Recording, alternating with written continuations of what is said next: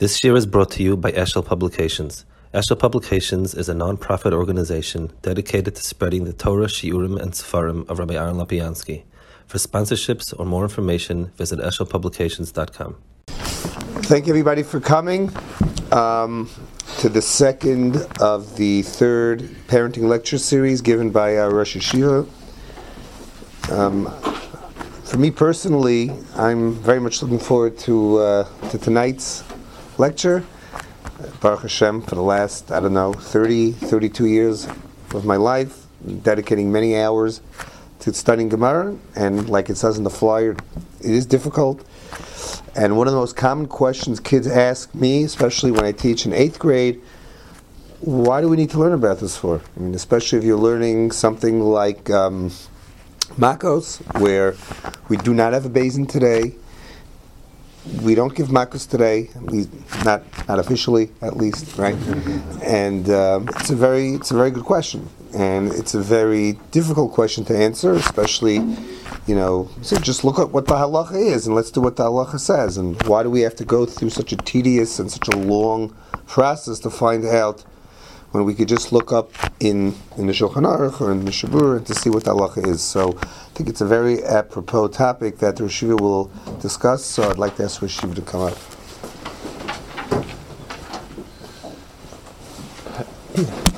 So I guess it's a real problem to speak with an audience as broad as this. Some people may have been studying Gemara all their lives. Some people may have come late to it. There are women who probably did not study Gemara at all in the way it's studied in yeshivas, and everything in between. So I'm going to try to, as much as possible, try to make it understandable, even if a person never set foot in yeshiva. And even people who studied in yeshiva, I think it's sometimes good if you're able to put it into words, understand it better, and so on. So one sends a son to yeshiva, and the boy is going to be studying Judaics. He's going to be studying Judaics for a good part of the day. If it's a strong yeshiva, it may even be the majority of the day. And he's going to be doing it for 12 years, and then a few years in Eretz Yisrael. And you say to yourself, okay, I understand there's a lot of information to be had, so he's going to get information, a lot of things to know. I understand that he may get skills, Hebrew, reading, etc., etc. He needs to be inspired. But that doesn't quite seem to be a curriculum at all. First of all, if you're just feeding information, there's far less time would be needed for it. You can give sort of a general knowledge test, and they call them chemdas, I think, here, and you could make one, would require a lot less studying. Inspirational, a lot of it, the day in, day out, he's not really being taught any great musar, do this, don't do that. A lot of it is sort of arguing legal texts. That's the best thing it translates into. And we wonder about it. We wonder maybe why more halacha is not learned. Tanakh. We ask constantly, why is there more Tanakh learned? There's always a balance, obviously, some yeshiva more than chefs, but by and large, the traditional yeshiva curriculum has been extremely heavily focused on Gemara, with some bits here and there added to it. On the other hand, we do have a tradition. In other words, meaning the people who are strong Shomer Torah mitzvahs, people who are B'nai Torah, overwhelmingly have studied in these type of yeshivas. Other yeshivas with very radically different curriculums hasn't seemed to produce such Torah strong Jews. There's always exceptions at both ends. Unfortunately, some people with heavy Gemara curriculum haven't turned out great, and some people with a curriculum not so heavy have turned out okay. But still, if we take a look and ask ourselves, where are the strong Shomer Torah mitzvahs, Lomdei Torah coming from? That'll be the curriculum. So we need to ask ourselves why that's so And what exactly are we trying to do in those years and so much time we spend on Gemara? So I'll try to give, I guess, an answer from experience more than anything else. It's going to fit into a certain framework of halacha, but I think try to bring out more what is the process that's happening. So I want to start with a Rambam in Hilchos Talmud Torah. The Rambam says, and this is coming from a Mishnah, it's not, the Rambam never says his own. What the Rambam does is he appropriately sort of structures the halachas and he adds bits of explanation. But what the Rambam is saying is coming from a Mishnah. The Rambam in the first parak in Talmud Torah goes through that person should be learning as much as possible all the time, every day of his life, etc., etc. Yud Aleph, v'chayev l'shalish esman lemidosei. A person should split up his learning into three parts. A third Torah shebeksav, which means the written law, Tanakh. A third Torah shebal peh, which means the oral law, meaning the Gemara, the Mishnah and the Gemara, and really anything that we today have as a given halacha. A Shulchan Aruch would be included in this. Ushlish, and a third time, Yovin v'yaskil achas stavim reishisei. He needs to understand, work at understanding how we derive the final point from its origin. V'yotzi dova midova, and he's going to learn how to extrapolate halachas. V'yidame dova lidova, and he will compare halachas. V'yodin b'midrash haTorah neshbem, he will use the various forms of logic that the Torah has given us to use. Ad sheyeda heichu ikamidas, until he's going to understand how these work.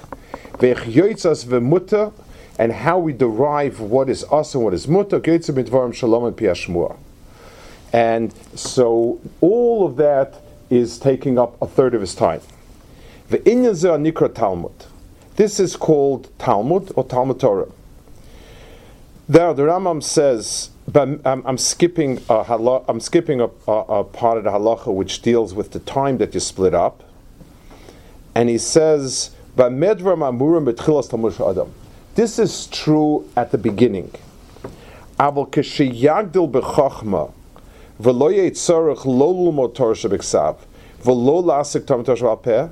Once he's gotten wise enough and he knows the written law and the oral law, he has the information down.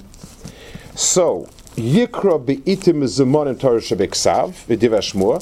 So, at appropriate times, you learn, you sort of review the Torah shebeksav and Torah shebepeh.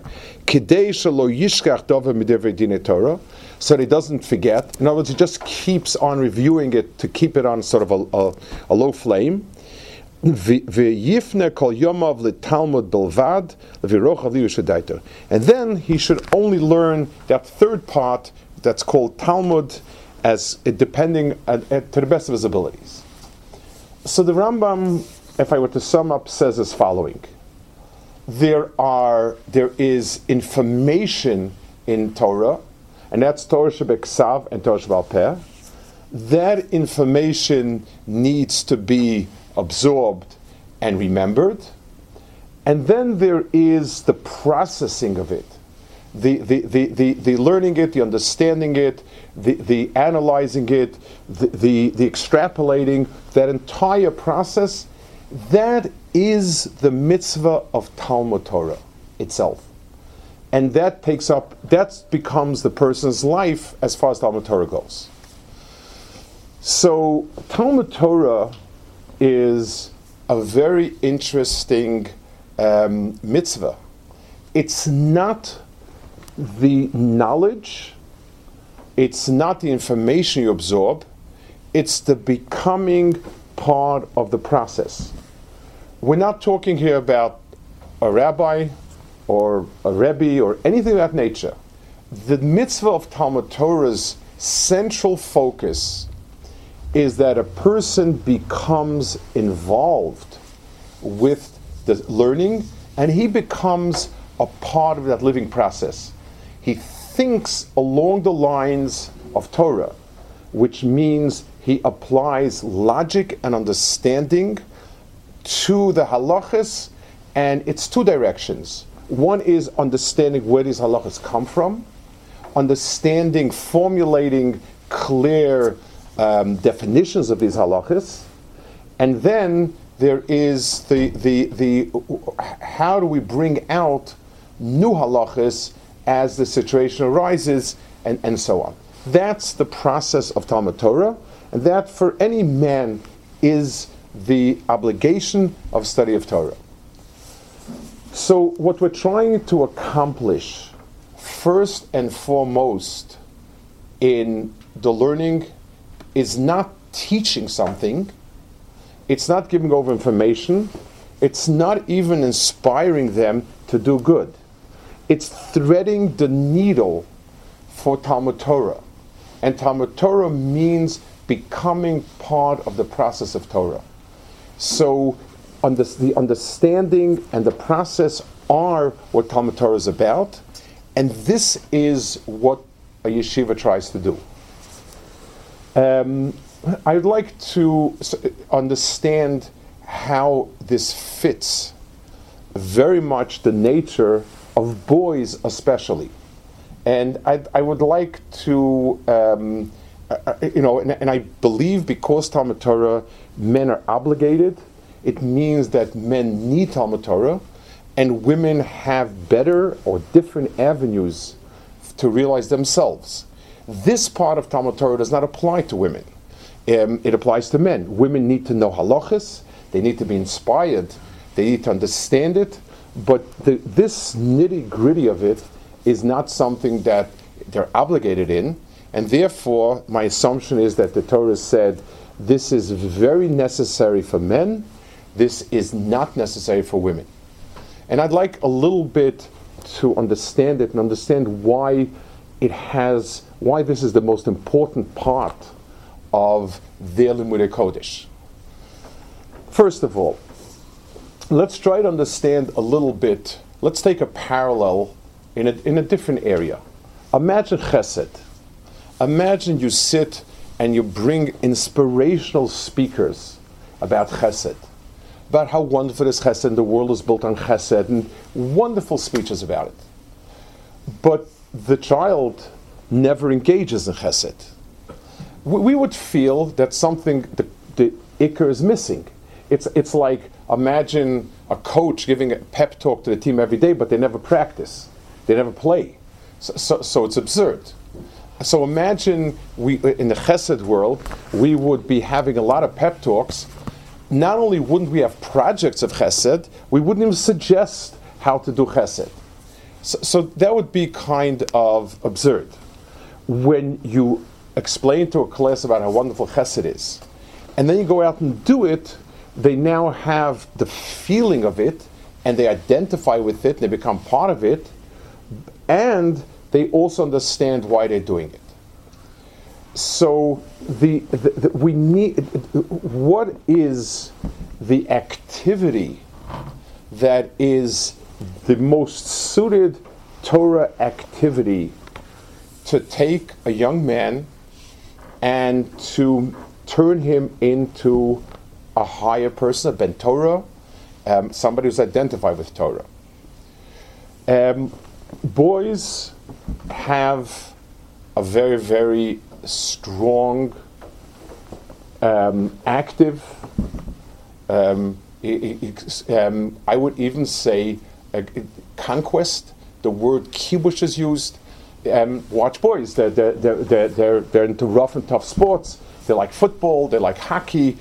There's something there about the active element and the element of competitiveness. Those are two activities that become a place where boys find themselves, and you see it. The activity, as a group, the activity that they find themselves most engaged and engrossed in are competitive sports or competitive something, something very physical, something very action-oriented, and so on. In the world of Torah, the absorbing of information is passive. And basically, you sit back and you get information. Inspirational is passive. And boys tend to have much less emotional maturity than girls have. And they're not, so they can be turned on, inspired occasionally, but it's not something that can be done at any, it's not going to keep boys engaged in any way, involved in any way, and absorbed in any way. If we can find something that is rough, competitive, and it requires a proactive type of thing, we will have that activity. The study of Gemara in its broader form is exactly that. It's hard, it's tough, it's challenging, it demands a proactive approach. Gemara rapidly moves from a classroom passive setting to a chavrusa proactive. And you're saying something, I'm trying to knock it. I'm trying to defend it. I'm trying to come up with a better answer. Let's call it the atmosphere of a beis medrash, of a good beis medrash, is active, vibrant, competitive. Even if it's not, it doesn't have to be competitive in a mean way, who's the best, but it's competitive in the sense, well, you're saying differently. Can you prove your point? Can I prove my point? Does your point make sense? And so on and so forth. So if we're to ask ourselves, taking a boy and his temperament, and which is craving for action and doing, and giving him a passive experience, no matter how wonderful, is not going to do it. The Talmud Torah of this nature is the place where you get the engagement of the exact energies that he is manifesting. The Gemara calls many times the study of Torah milchamto shel Torah, the battlefield of Torah, the war of Torah, because it's a conquest. Someone said something, I think it's not right, but I can't prove it, and I will think about it until I prove it. I remember many years ago, I was walking into the Mir Beis Medrash in the morning. Mir Beis Medrash is extremely full. It's at 120% capacity. It's incredibly crowded. In the morning, like at 10:30 in the morning, you couldn't hear a plane drive by. It's so noisy, and the energy is extraordinary. And as I'm walking in, walking in, and there's a guy standing there, and he stops me, and says his name is Peter. He is a reporter for a Philadelphia newspaper, and they're doing a big piece on Israel at 50 years. So this was 22 years ago. It was at 48th year of Israel. And this was they're doing a piece on that, and so he's writing, one of the things he's writing about is author, and he looks into Beis Medrash, and he can't believe it. And like, he never seen anything like it. And he says, "Does it come to blows ever? do they ever hit each other?" And I thought it was the strangest question I ever heard. But that was the type of energy. So that is the type of energy that you try to imbue a child with, and if when successful, it becomes the thing that most attaches a man to Yiddishkeit. A man who is very attached to Yiddishkeit, inevitably the Gemara is where it's at. And it's something that's very hard, because the Gemara could be speaking about the argument of neighbors over rights in fields and stuff like that. And it combines in itself a search for truth. It combines in itself energy. It combines many things like that. And that's why let's call it the most dominant, the most time-tested method for bringing out the closest engagement with young men is in the learning of Gemara and the study of Gemara. Other things don't work at all or not well. I want to leave Tanakh for a few minutes because I do want to come back to it.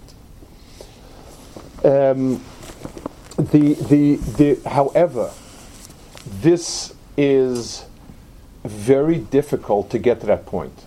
From the point of when they're starting it to the point when it becomes their central connection to Yiddishkeit is a long and not easy process. And sometimes it's baffling. Sometimes somebody becomes about Tshuva at 23, starts learning, really wishes he had started much earlier, and his 14-year-old, who has all the opportunities in the world, really doesn't care for it, doesn't want it. And it's baffling. And I want to try to explain a few of the problems and understand your child why it is. The first thing is maturity. Thinking maturity is a long road.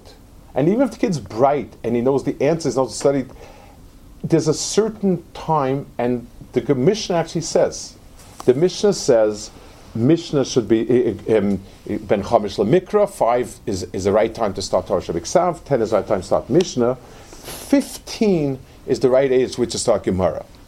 Now, we can't do that, and I'll explain soon why. But the maturity of a child, understanding, not only understanding, it's that he likes it, that it's something that makes sense to him, is mid-teens. And you see it. Even the brightest kids at 14 can say over what you said, they can ask something. You just don't feel that it clicked in. And then there's a point, 15 is early, 16, 17, when it starts becoming more, makes sense. And for some reason, today, they mature later, and for many it's not till they're 19. But that is very critical. So it doesn't provide the thrill, the click of understanding, all those things that a mature person has. So somebody who might start at 23, 24, in some ways it's much easier. You see in classroom settings, the disparity between two 14-year-old boys can be tremendous in Limudei Kodesh. At 22, 23, there tends to be a bunching much more towards the middle. That's the way it is. It's a question of maturing so that it makes sense. Next, the format of Gemara, the type of dialectic, is alien to children today, especially today, when information is fed at you, spat at you, and so on. The question, I remember I lived near Sameach, and you'd have grown-up people would start learning Gemara. You could tell by professions, medical personnel usually had a harder time with Gemara than lawyers. Very simple. A medical personnel wants information, accurate information, good information, sorted information, and they'll absorb it and use it. The idea that the Gemara changes its mind every line, and the Rebbe changes his mind every day, and each Rebbe has a different mind. So what do I have? It's something that's unsettling. Lawyers are used to it, so they have that type of mindset. It's something that is not usual today. People like information, flashed at them, and that's it. The idea that you have to sit down, settle it in, ask, answer, find different ways of explaining something, and so on and so forth, is not natural. No matter whatever they say, that they'll stimulate kids to ask questions. It's not like this at all, and it takes quite a while. Those are two issues. And then there's the issue that the Gemara, to read the Gemara, they need to know a new vocabulary, a semi-new language, no punctuation, no markings, and it's very rough technically. So a child is going to be spending a long time getting down vocabulary, punctuation, meaning of words, sentences, and then there'll be some time till it's the idea of a question and an answer and a back and a forth, and if this is true, this can't be true, if this is true, that can't be true, until that process, till those muscles begin to become activated, it takes a long time, and they struggle with it. It's not easy. And on top of it all, the maturity and the sense of that I like this is exciting, is something that is a long way off. So we have something here that's very, very critical and very important. Because in terms of temperament, this is where they'll find the Yiddishkeit they like. Roll up your sleeves, sweat, bang on the table, yell, scream, be triumphant, come back for a second try. All of those type of absorption of energy of a teenager and a young man are perfect for him. That's one.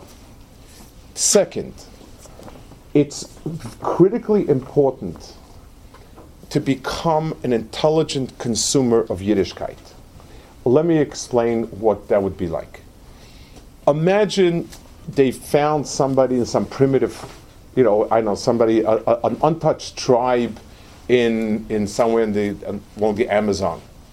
It's funny that Amazon is the untouched tribes who know nothing about civilization. You find somebody off Amazon and you bring him to the world of Amazon, from Amazon to Amazon. You ship him here.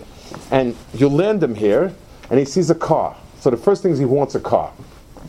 And he says, listen, and you start explaining to him what a car, he says, do me a favor, just tell me what all the buttons do. Where do I push it should move, where do I push it should stop, and where do I honk the horn, and just tell me that. So you would be kind of extremely petrified of him driving somewhere. He doesn't even know what it is. As far as he's concerned, you have little men inside moving the wheels. He's not connected to the car. He knows what to do. He's got a fabulous memory. He knows what to do. He knows which button to press, and he knows what to shove and what to pull. But he's not driving the car because he's not connected to it. We all need, at some time or another, we need medical attention. So you have people who Google something online, and they walk in and tell the doctor what he should do. That's one extreme of it.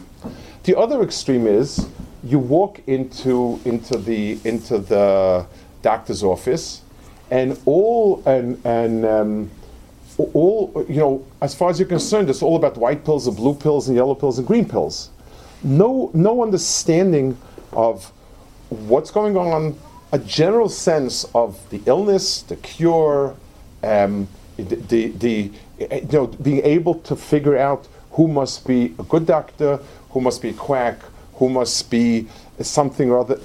Having a sense of it, being an educated consumer, makes it viable.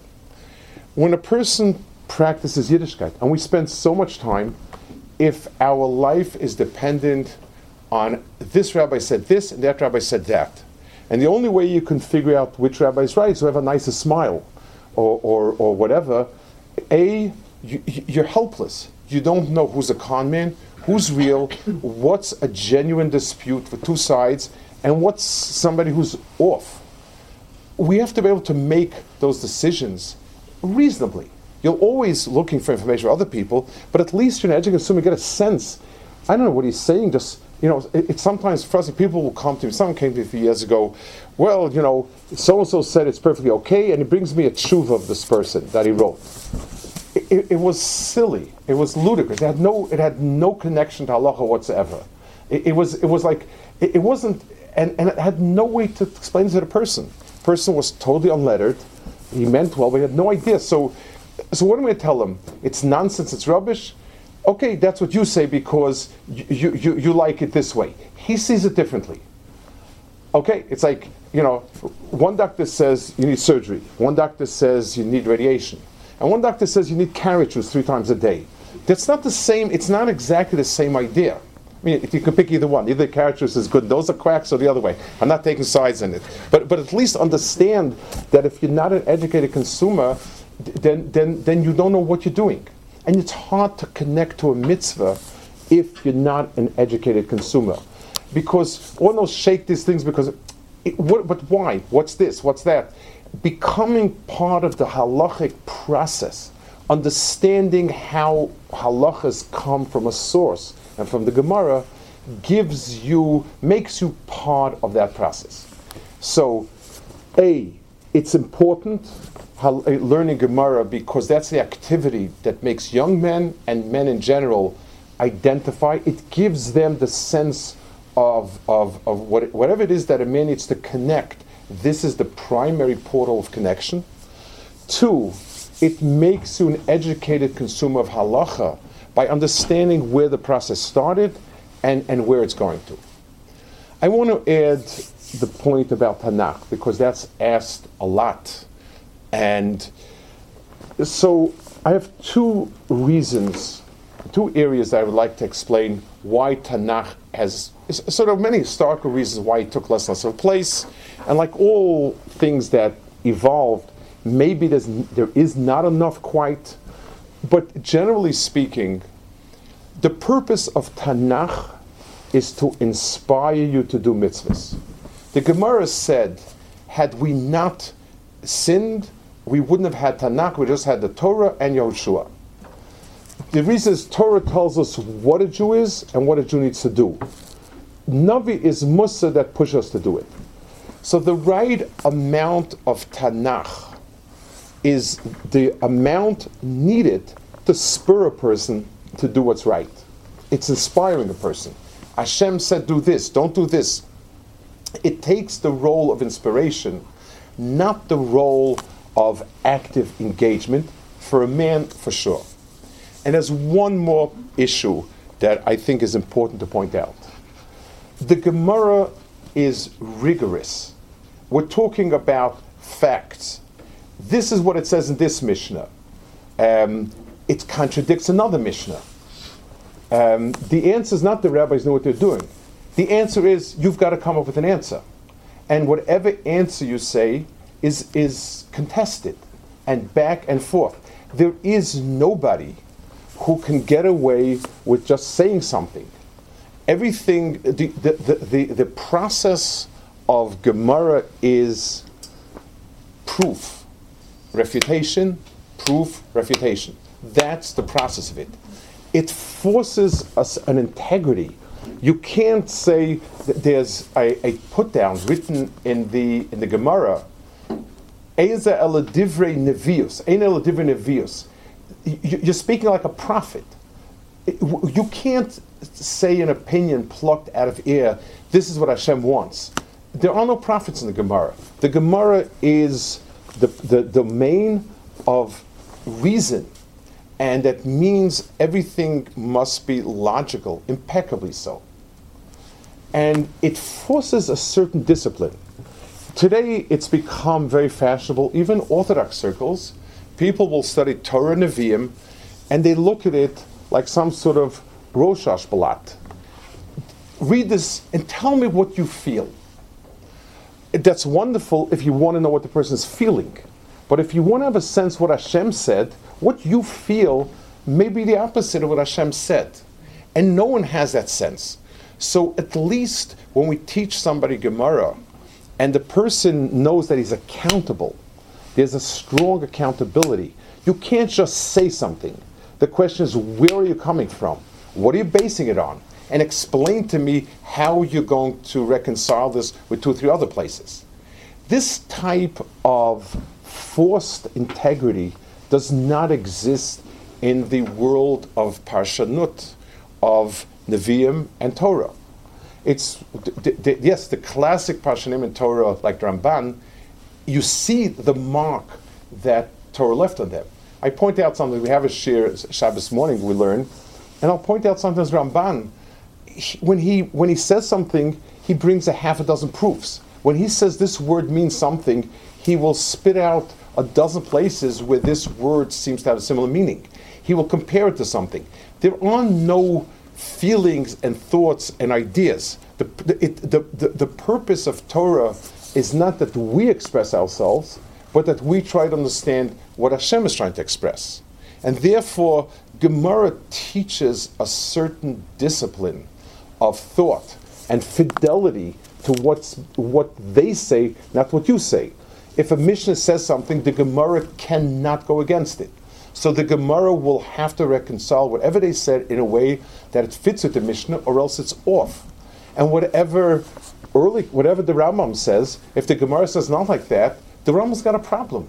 And unless we reconcile it, the Rambam doesn't stand. If we feel that the Gemara says not like that, the Rambam's halacha doesn't stand. And this is the substance of all of those arguments, is trying to understand, is the Rambam's halacha based on the Gemara? Does the Gemara bear out the way he understood it or not? And on that it'll stand or fall. So it forces a certain integrity to the source instead of just allowing us to be creative and poetic. So briefly, the 3 points now of learning Gemara is, for men, that's the internal connection to Yiddishkeit, that proactive, competitive argument, challenging, that speaks, and that ultimately becomes the strongest connection. It makes us an understanding consumer of halacha, because we become part of that process and we're involved in the process. And it also, the process of it forces a certain fidelity to source.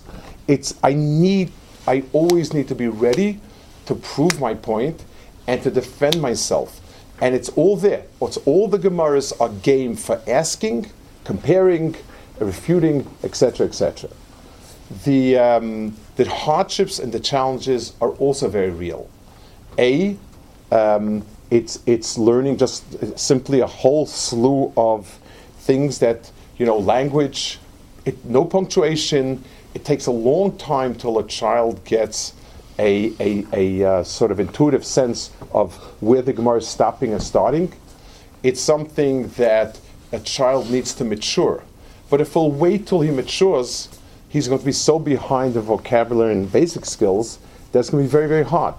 So we start Gemara at an early age where the children are not yet ready and mature enough to appreciate it, but Bez Hashem, when they get to the stage when they can appreciate it in terms of content, they will have all the tools they need. So if things are successful, a child struggles and moves into it, and then he finally gets there. The only way to make it work is if parents give their children the sense of pride they have in the Gemara they're learning. If a child sees his father learning Gemara, that's like the He-Man stuff, it's the real stuff, and it makes the child want to do that. And a lot in the tone of the voice, wow, you're going to be learning Gemara, and so on and so forth, that really goes over. I want to finish this with a story that I heard. It's an incredible story of yesterday. And I heard this from Rabbi Kreis's uncle. He had an uncle, Rabbi Yaakov Lashinsky. He was born in Europe, learned in the Mir, learned in other places, was in Eretz Yisrael, was in America. He was a man of the world, kind of. And he told over the following story. He said he walked into a bar mitzvah in the early 50s or late 40s in America, and Rabbi Avram Kalmanovich was speaking, and it was a chashuv bar mitzvah, people he walks in the middle of the speech, and everybody is sobbing. And it's not bar mitzvah. I mean, when some people speak, many people sit and sob. I understand that, but it's not usual. It's not a levaya. It's not this. He couldn't. So he sat and he listened. And Avram Kalmanovich told the following story. He said there was a couple in his town. He was a rav of a town. I think it was called Rakov. And they didn't have children for many years. Finally, after a dozen years, they were blessed with a child, with a boy, and they raised him in the ways of Torah. He was their only child, and they hired a special melamed to teach him. The kid was a bright kid. He did well.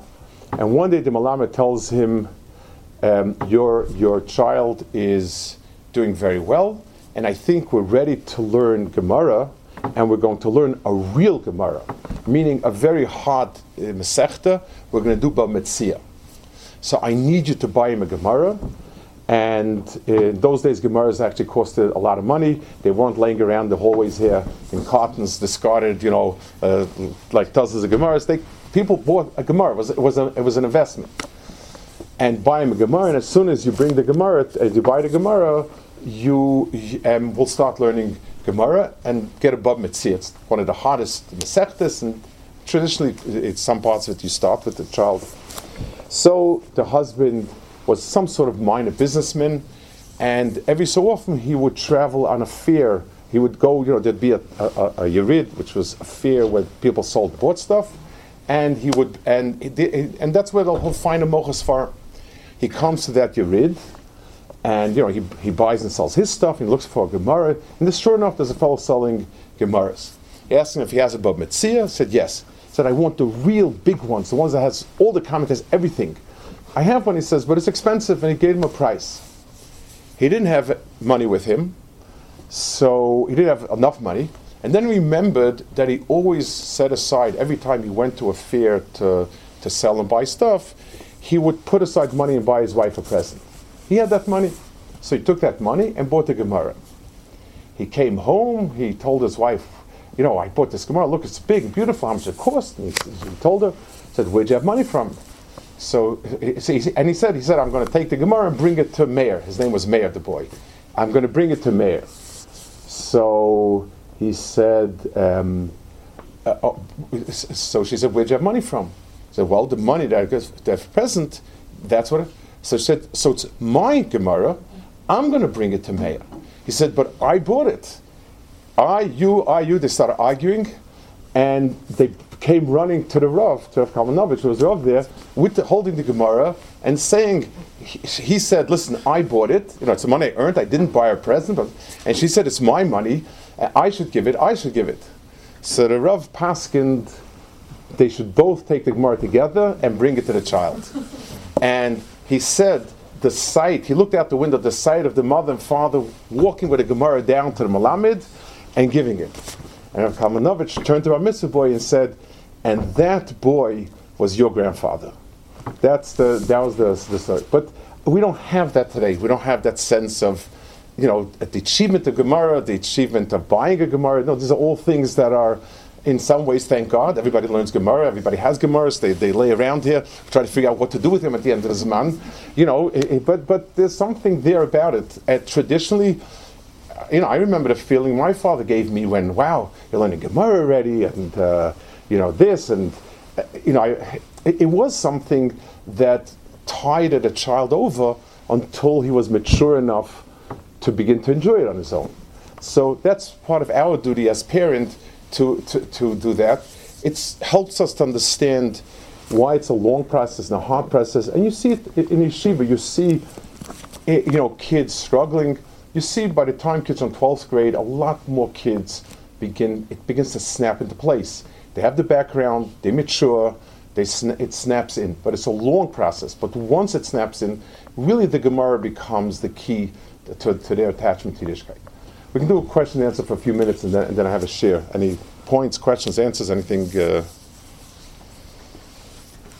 Yes? Rabbi, You're still like a Talmud, yes.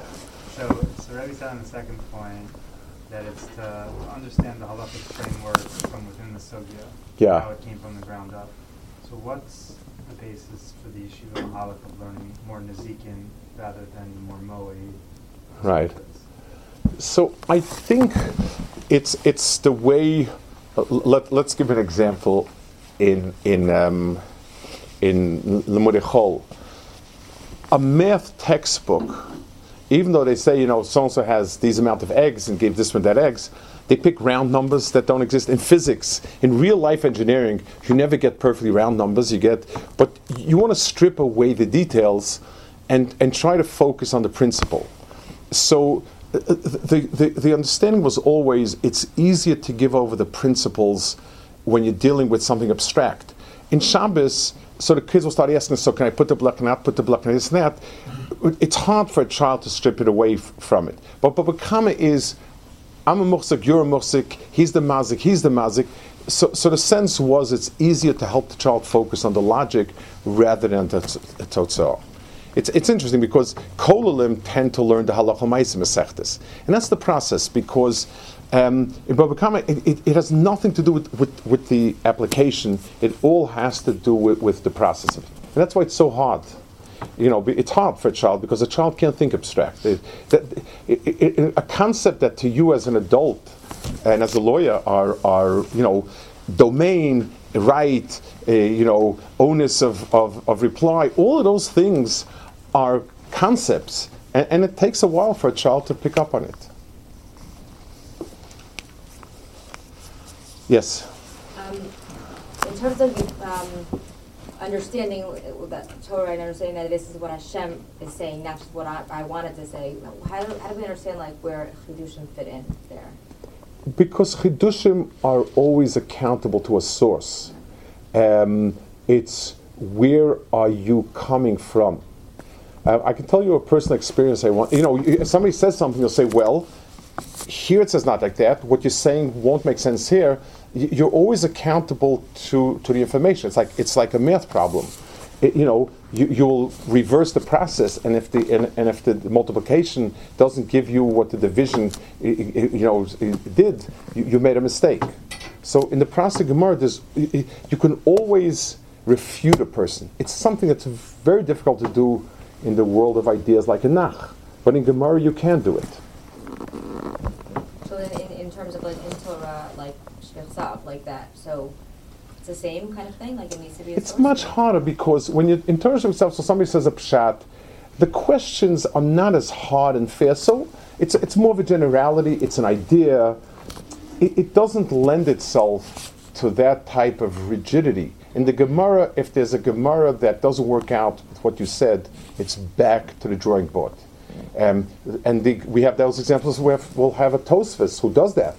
Tosfos will ask something, will suggest an answer, and then will say, but it won't work here and it won't work here, so it's off. And that's the constant process of it. Yes? Is it important to know who the Tanaim were, as people that Amoraim were, or where they were living historically at those times? Is that relevant now? Those things theoretically may be something, but no child will be interested in it except quite a few people after studying a long time Gemara are interested in knowing, so who came first and who was the Rebbe of whom and where was he located and so on and so forth. To start with that first, it's like to teach you, when you learn in history or in, I don't know what they call it, social studies nowadays, about municipalities and states and federal, it's quite boring, it's quite dreary.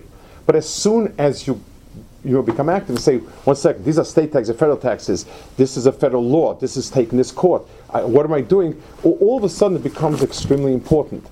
To sit down with a kid and drill him where certain people live or that, I think it'll probably be one of the more boring things. And it's only when people are learning, and now, so how come they're called Rebbe, they're called Rav, and how come he never asked a question on him, and how come this and that? It usually comes post-learning Gemara that people develop an interest in it. Yes? To what extent in the process of Gemara learning is information, disseminated or information, downloaded into the child, because does Gemara to some extent encompass these other areas? Is Chinuch and Navi and these other things, are they in some sense in the study of it part of it, and in that way information is learned? There is, the Gemara says it's called Bavli because the word Bavli could mean the bolal, to mix together, to integrate. So certainly the lessons of the Nevi'im are integrated, many psukim are integrated, but the focus is on the Gemara, and it's harder. And you can always say we should readjust a bit. But by and large, the Gemara seems to say that learning Gemara will give you the vast majority of information you need and inspiration. Okay, I have another share. So, Bez Hashem, we should be zocher, have a lot of nachas from our kids, and banim, they banim oskim b'Torah.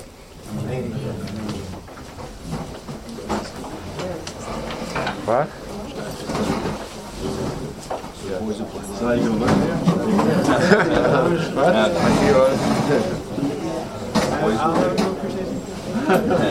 Boys who play a lot of sports, and they're taking their energies that direction. Something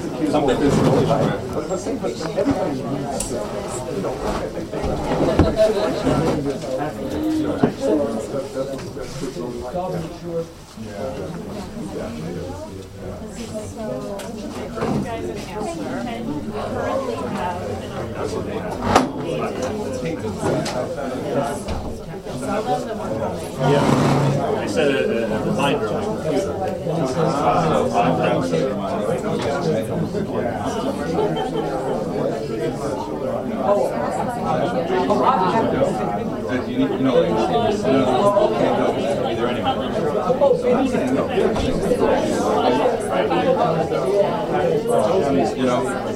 I speak to the teachers who are